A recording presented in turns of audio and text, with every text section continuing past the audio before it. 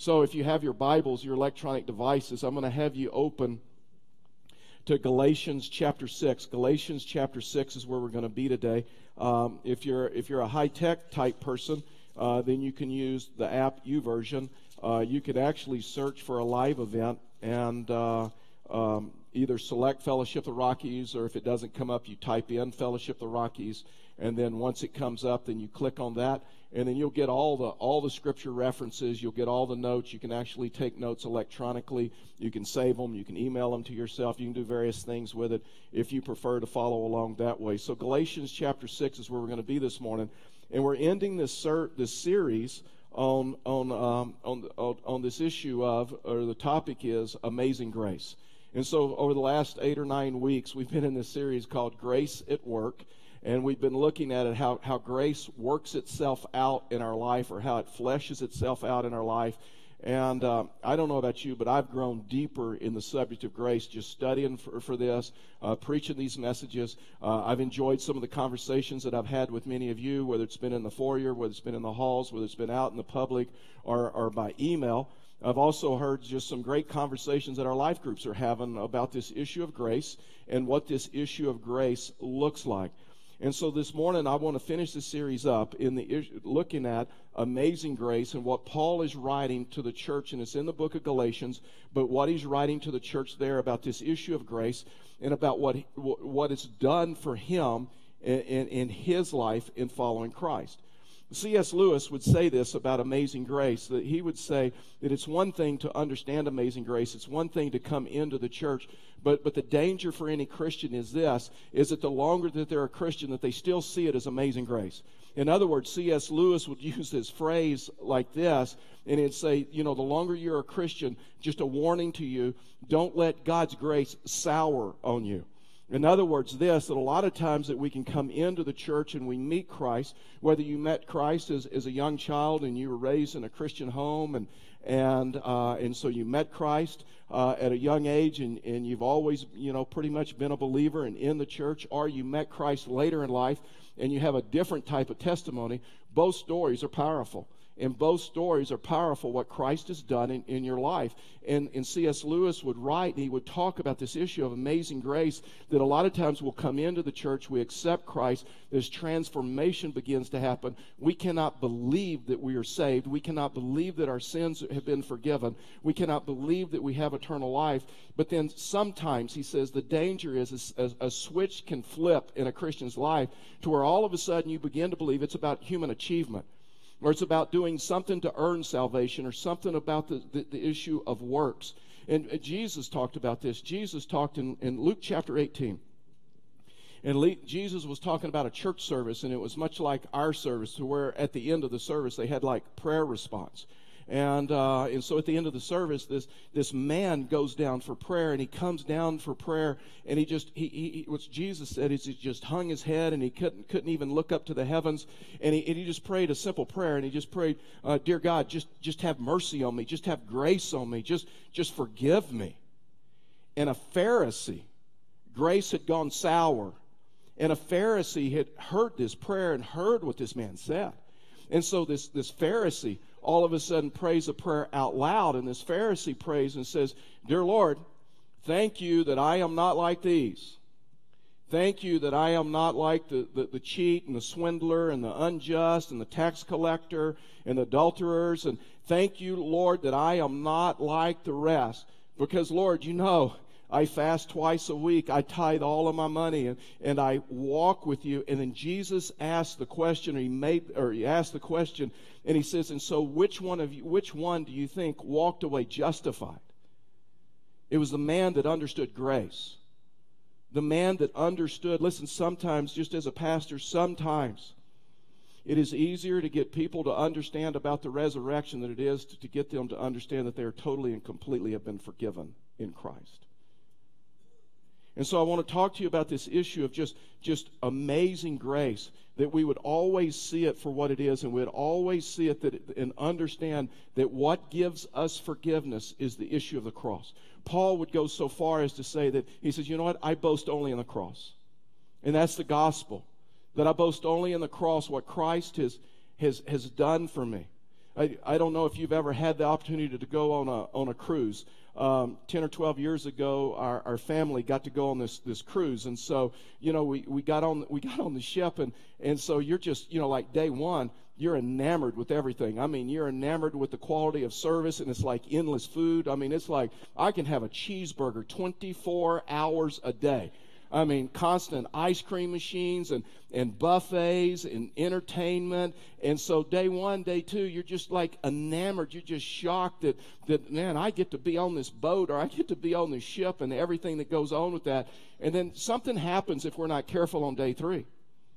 And we think, you know what, I've arrived. And all of a sudden we think, you know what, I deserve all this. And where's my server? I mean, the service isn't quite as good as it used to be, or we critique the shows, or we critique what's going on, and all of a sudden we feel like no longer are we just lucky or blessed to be on the ship, but all of a sudden we feel like, you know what, we now get to critique everybody else that is serving us. And Christianity is this: when you understand what Christ has done for you, and you boast only in the cross, then you come to that place to you realize that I came not to be served, but to serve others. When you understand the issue of the cross and what God has done for you on the cross, that you understand that it's only the cross that we boast in. It's the only thing that matters. And when you understand what Christ has done for you on the cross, you don't have to appear to be perfect any longer. You don't have to appear to be like the Pharisees or the Judaizers. You understand that it's not because of human achievement. It's not because of perfection. It's because of this issue of the cross and what Christ has done for you on the cross. Galatians chapter 6:11, as Paul ends this letter, he all of his letters he dictated. And so evidently, because of verse 11, we have an indication that up until this point, again, he was dictating the letter to the Galatians. And so he's writing the book of Galatians. He's dictating that letter to a scribe. But something happens, and we know this, that Paul must have had some issues with his eyes. He must have had some issues with vision. And so all of a sudden, verse 11, look what he writes. He says, see what large letters I'm writing to you with my own hand. This is the only time you'll see this in the letters that the Apostle Paul wrote. It's almost like he got to the end of the letter, he got so emotional, he got so excited about this issue of the cross and forgiveness and what Christ has done for him, that he's like, just give me the pen. I'll just write it for myself. And so he ends this letter in a very unique way. And he finishes it and he writes it for himself. And he's talking about this issue of justification, and justification through faith by grace in Christ. In Ephesians, he wrote that it is by grace that you have been saved, so that no man can boast, not by works. So he writes in Galatians chapter 6, verse 14, he writes these words, which will be pretty much the focal verses that we'll look at this morning. He says, verse 14, but far be it from me to boast, except in the cross of our Lord Jesus Christ, by which the world has been crucified to me, and I to the world. This is just a bold statement by the Apostle Paul. And Paul says, out of all of his accomplishments, out of all of his success, he comes to the place in his life and he says, you know what, the only thing I boast in is what Christ has done for me. I understand that in Christ I'm totally and completely forgiven. That in Christ that I am perfect and complete positionally. In Christ that I am deeply loved. In Christ. And he meets every one of my needs. And so Paul says, as a result of that I boast, or I brag in, or I rejoice in, or I glory in this issue of the cross. In other words, what Paul says, that I will never boast in anything other than what Christ has done for me on the cross, because it's amazing grace. And the Bible says that while we were still sinners, that he went to the cross and he died for us. And because of that, we can be totally and completely forgiven. Because of that, we can have the gift of eternal life. So this morning, I just want to give you just three things of what Christ has done for us on the cross, and that we should always remember this grace. We should always remember this amazing grace. We should always remember what he has done for us on the cross. The first thing is this, that the cross means to us is this, is that Christ is our provision. Is that he is our provision. The Judaizers were coming into the church, and Gentiles were meeting Christ. They had no religious background, and so they're meeting Christ. The Judaizers come into the church. They were Jews that were meeting Christ, and the problem was that when the Gentiles were coming into the church, the Jews were telling the Gentiles that there's some religious things you got to do. That it's great that you want to be saved, and it's great that you want to come into the church, but to do that, there's some religious things you have to do. One of the things you have to do, if you want to be saved, if you want to have a relationship with Christ, that you have to be circumcised. In other words, what they were saying, that there's a process now. There's some things you have to go through. There's some rituals. There's some religious things that you have to do. See, the Judaizers weren't saying that Jesus didn't die on the cross, and they weren't saying that he didn't die on the cross and he wasn't resurrected. What they were saying is this, is that Jesus died on the cross. He started the work, and now, because he started the work, we got to finish the work by some religious things that we have to do. In other words, that what they were saying is Jesus plus something else equals salvation. The gospel is this: Jesus plus nothing equals salvation. That we believe, as believers, that Jesus finished the work on the cross, and that there's an ongoing work going on by the Holy Spirit. But Jesus Christ finished the work on the cross, and what the Judaizers were saying is basically it's Jesus plus something else. It's Jesus plus some religious thing. It's Jesus plus some ritual. It's Jesus plus some human achievement that you have to work towards. In other words, this is like religion's gone bad, that we realize that this issue of amazing grace is this, is that the cross is our provision. And the cross... That's why churches all over the world on Palm Sunday are celebrating the cross and remembering the cross and remember what Christ has done for them on the cross, that we are no longer slaves under the law. In fact, as Ephesians chapter 2:1 says, and you were dead in the trespasses and sins. In other words, we're unable. We're unable to save ourselves. We're unable to earn or live a good enough life or a perfect enough life to earn salvation or earn heaven.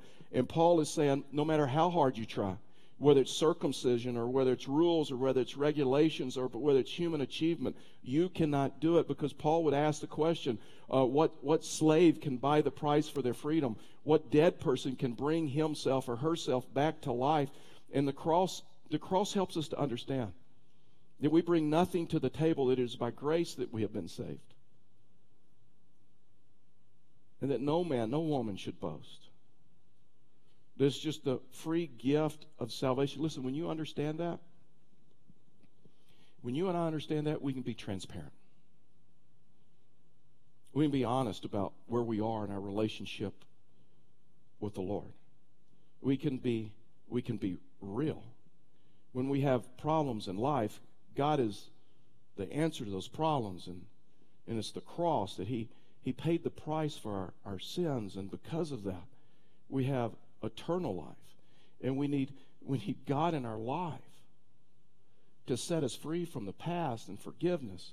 Paul goes on and says in verse 12, he says, it is those who want to make a good showing in the flesh who would force you to be circumcised. In other words, what Paul is saying is this, is these Judaizers, the religious people, they only care about outward appearance. They only care what they can do to please some religious requirements or to please some men. But Christianity is not about human achievement. It's not about how we can earn salvation. I mean, all religions at their core believe and teach this is how you earn salvation. But Christianity is this, is because of the cross we're justified. I mean, because of the cross, when we accept Him, we're justified. It's just as if we've never sinned. In other words, Christianity is not about human accomplishment. It is about divine accomplishment. The gospel says it's been done for you. And all you have to do is accept Him.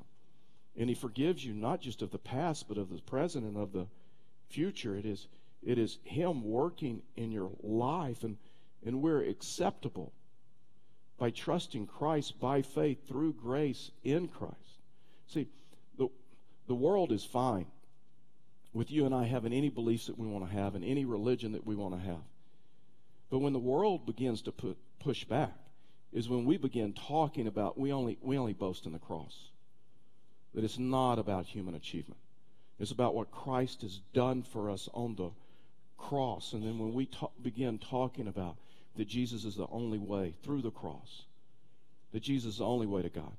Jesus is the one that said, I'm the way, the truth, and the life, and no man comes to the Father except through me. See, the world wants to tell you that guess what? There's many ways to God. Can you not hear the pride in that statement? See, the world wants to tell you we'll determine how we get to God. We'll determine how we get to heaven. But as Christians, we believe in the cross and what He has done for us on the cross.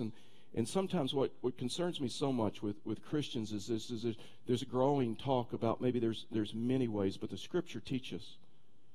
The Scripture teaches the gospel. That Jesus says, I'm the way, the truth, and the life, and no man comes to the Father except through me. Paul goes on in verse 12, and he says this. He said, it is those who want to make a good showing in the flesh who would force you to be circumcised, and only in order that they may not be persecuted for the cross of Christ. In other words, all they care about is this outward impression.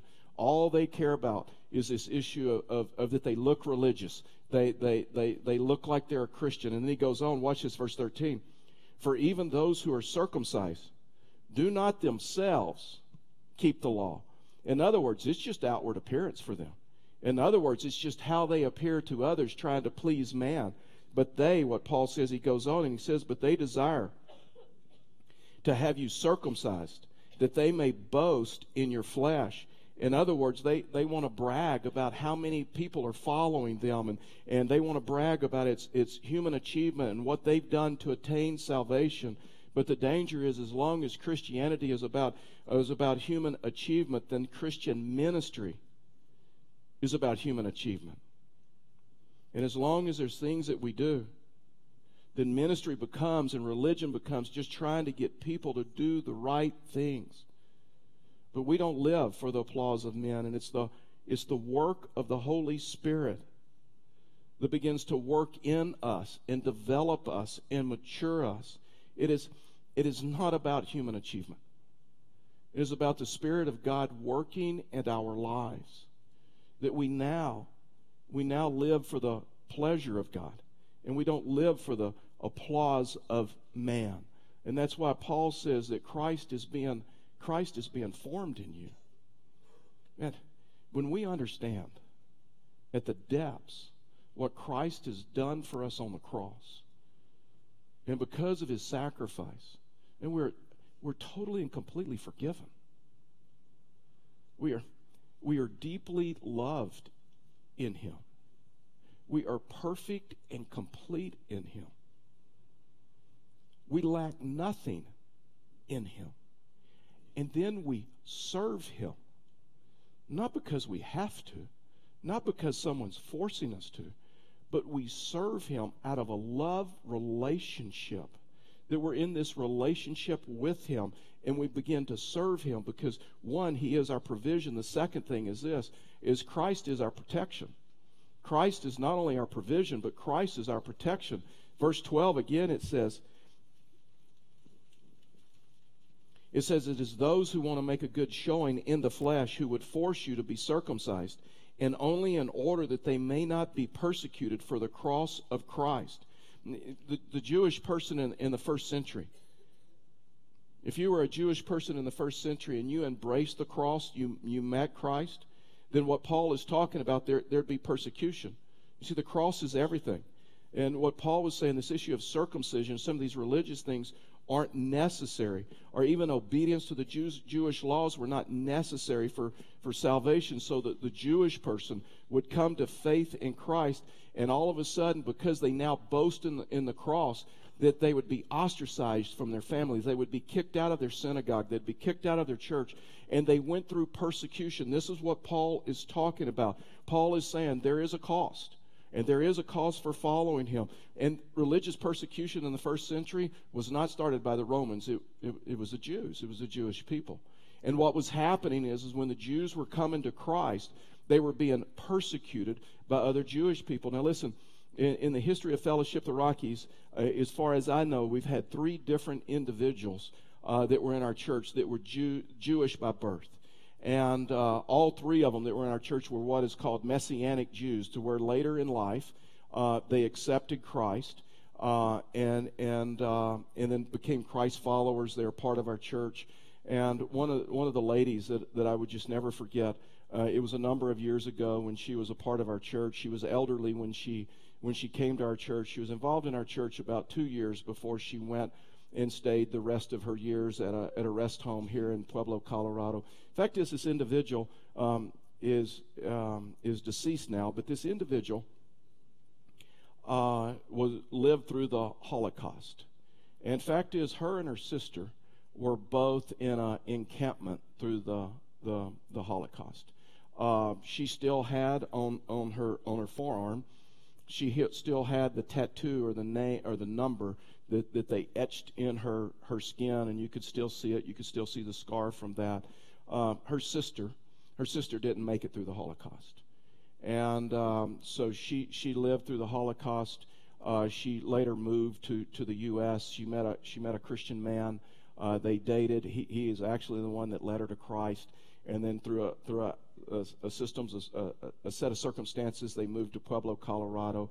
Her husband was deceased by the time she came to us, and so she came to our church, and she was here a short time. And I still remember there were times that I would go to the rest home, and I would just sit and I'd just talk to her, and I'd just ask her stories. And I'd ask her what it was like when she met Christ. And she said, you know what, I'll never forget. I'll never forget as a Messianic Jew, that's a Jew who knows Christ, I never forget when I took the Seder, the Passover meal, for the very first time as a Christian. And everything made sense. And right before the third cup, when we took the matzah, the bread, she said when a Jew takes the Seder, the matzah represents the Messiah that's coming. And we look forward to that day. And she says, I still remember when I took of the Seder and I took of the bread for the first time as a Messianic Jew. And I took of the bread and I realized that I know the Messiah. I have a relationship with him. And she would talk about the persecution. She would talk about what happened in her family, that she was ostracized from her family, and she was kicked out of her family. Some of her family members wanted nothing to do with her. See, this is what Paul's talking about. Paul's talking about this issue of persecution. The fact is, what Paul's talking about is this. He said there's some people, and the reason they don't boast in the cross, the reason they don't boast in the cross at work or in school or in their homes or in their community is because, you know what, they don't want to go through persecution. They don't want their buddies making fun of them. They don't want their classmates making fun of them. They don't want their family members making fun of them. And Paul's like, you know what? And Paul's like, in his day, you know what? If you don't want to boast in the cross, you might need to check your salvation. Because Paul's like, man, the cross is our provision. The cross is, man, I'm telling you, Christianity, it's gospel saturated, it's gospel centered. In other words, it's cross saturated, it's cross central to everything. And so what Paul is trying to help them understand is that coming to Christ and being a believer, you're going to go against the world. I mean, you understand, listen, you understand this isn't your home. And this isn't your home. I mean, C.S. Lewis would say this. C.S. Lewis would say, this world is not our destination. It's a hotel. And I need to tell you, it's not even a 4-star hotel, right? I don't even think it has stars sometimes. C.S. Lewis would say this. And the reason we experience pain in this world, and the reason we experience trouble in this world, and the reason we experience difficulty in this world, it's God's way of reminding us this is not our home. And this place will never satisfy you. It will always leave you wanting more. It doesn't matter how much success you have. It doesn't matter what you accomplish. It doesn't matter what you gather. It will always leave you wanting more. And that's why Paul says, you know what, I had it all. And I just need to let you know the only thing that I boast in the cross and what he has done for me. Verse 17, he says, for now on, let no one cause me trouble, for I bear on my body the marks of Jesus. In other words, it's a great picture that Paul painted and say, you know what? I'm going to follow him. And I bear the marks of being persecuted.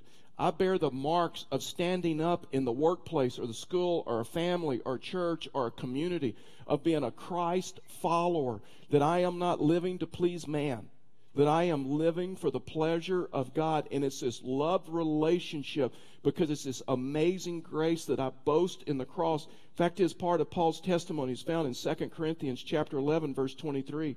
Here's what he's saying in defense. He says, are they servants of Christ?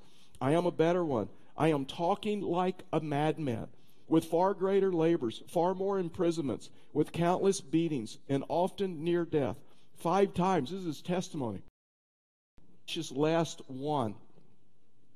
They brought him right to the point of death, in other words. 3 times I was beaten with rods. Once I was stoned.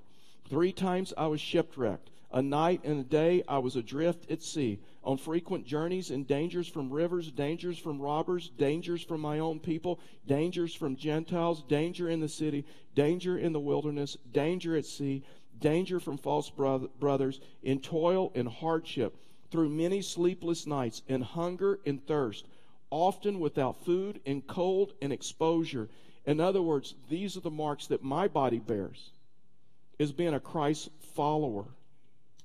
In other words, what he's saying, we don't fear suffering because we know who we are in Christ. When you just look at the book of Acts and you realize that the book of Acts is written to the early church, suffering people.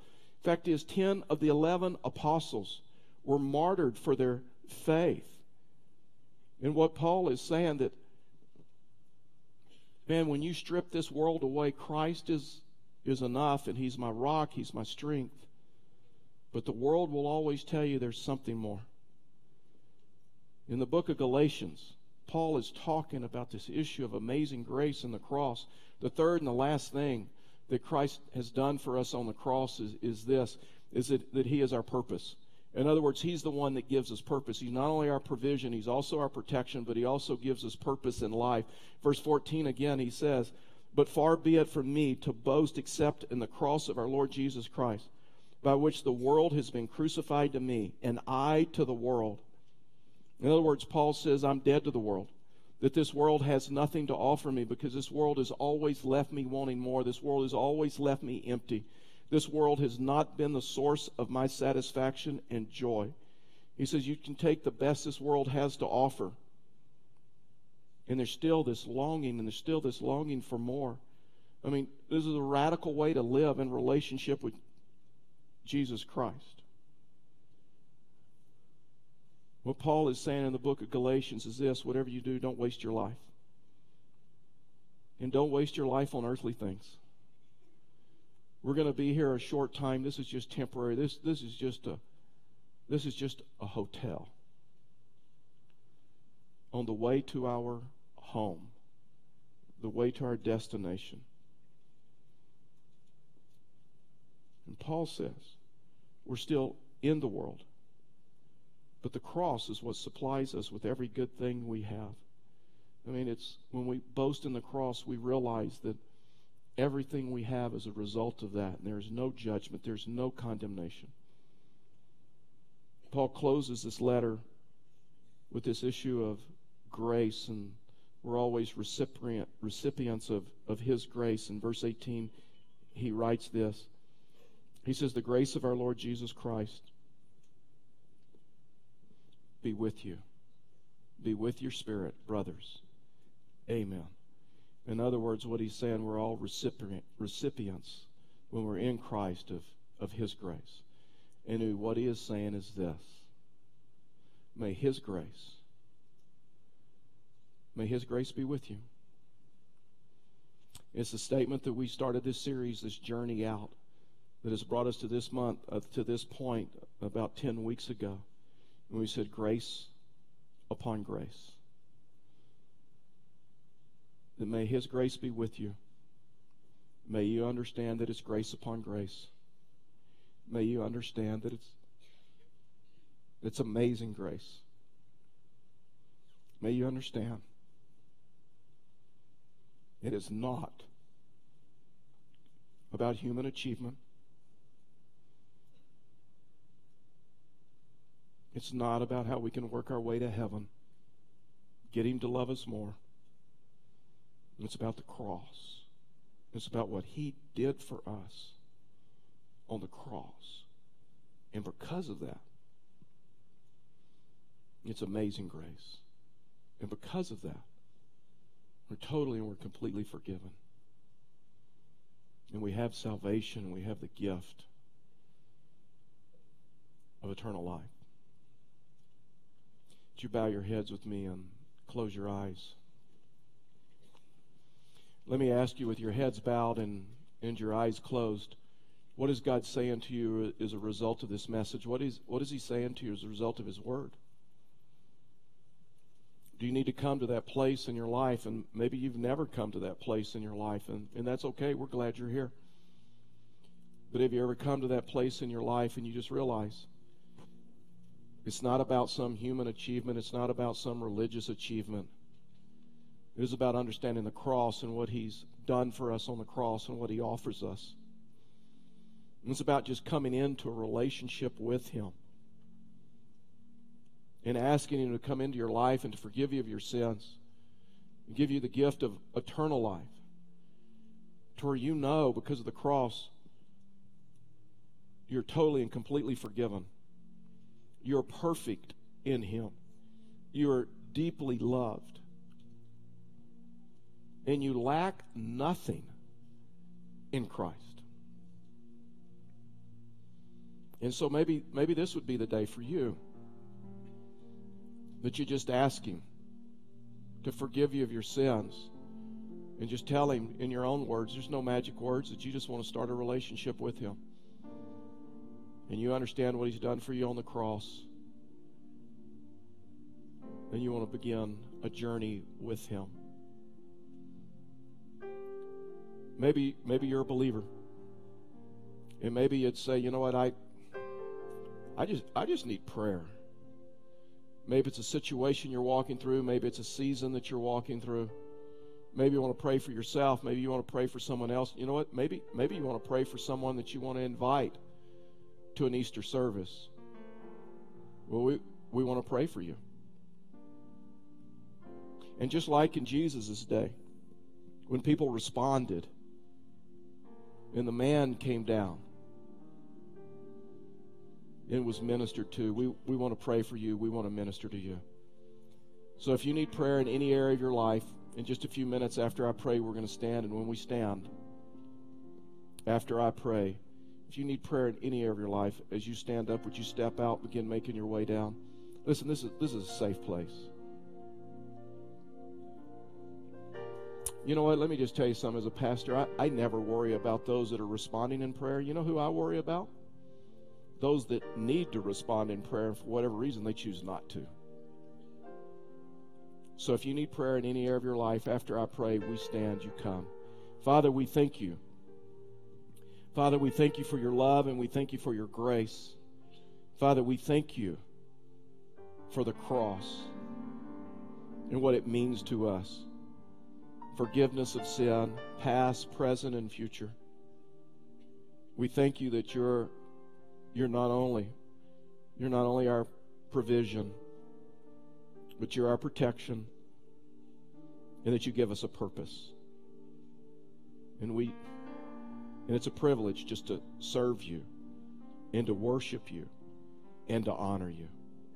And so, Father, I ask that you just pull this church very closely to you, that people would respond to you, and that prayers would be answered, people would be ministered to, that find encouragement, support, and comfort in you. We just look forward to see what you're going to do, for we ask these things in Jesus' name. Amen.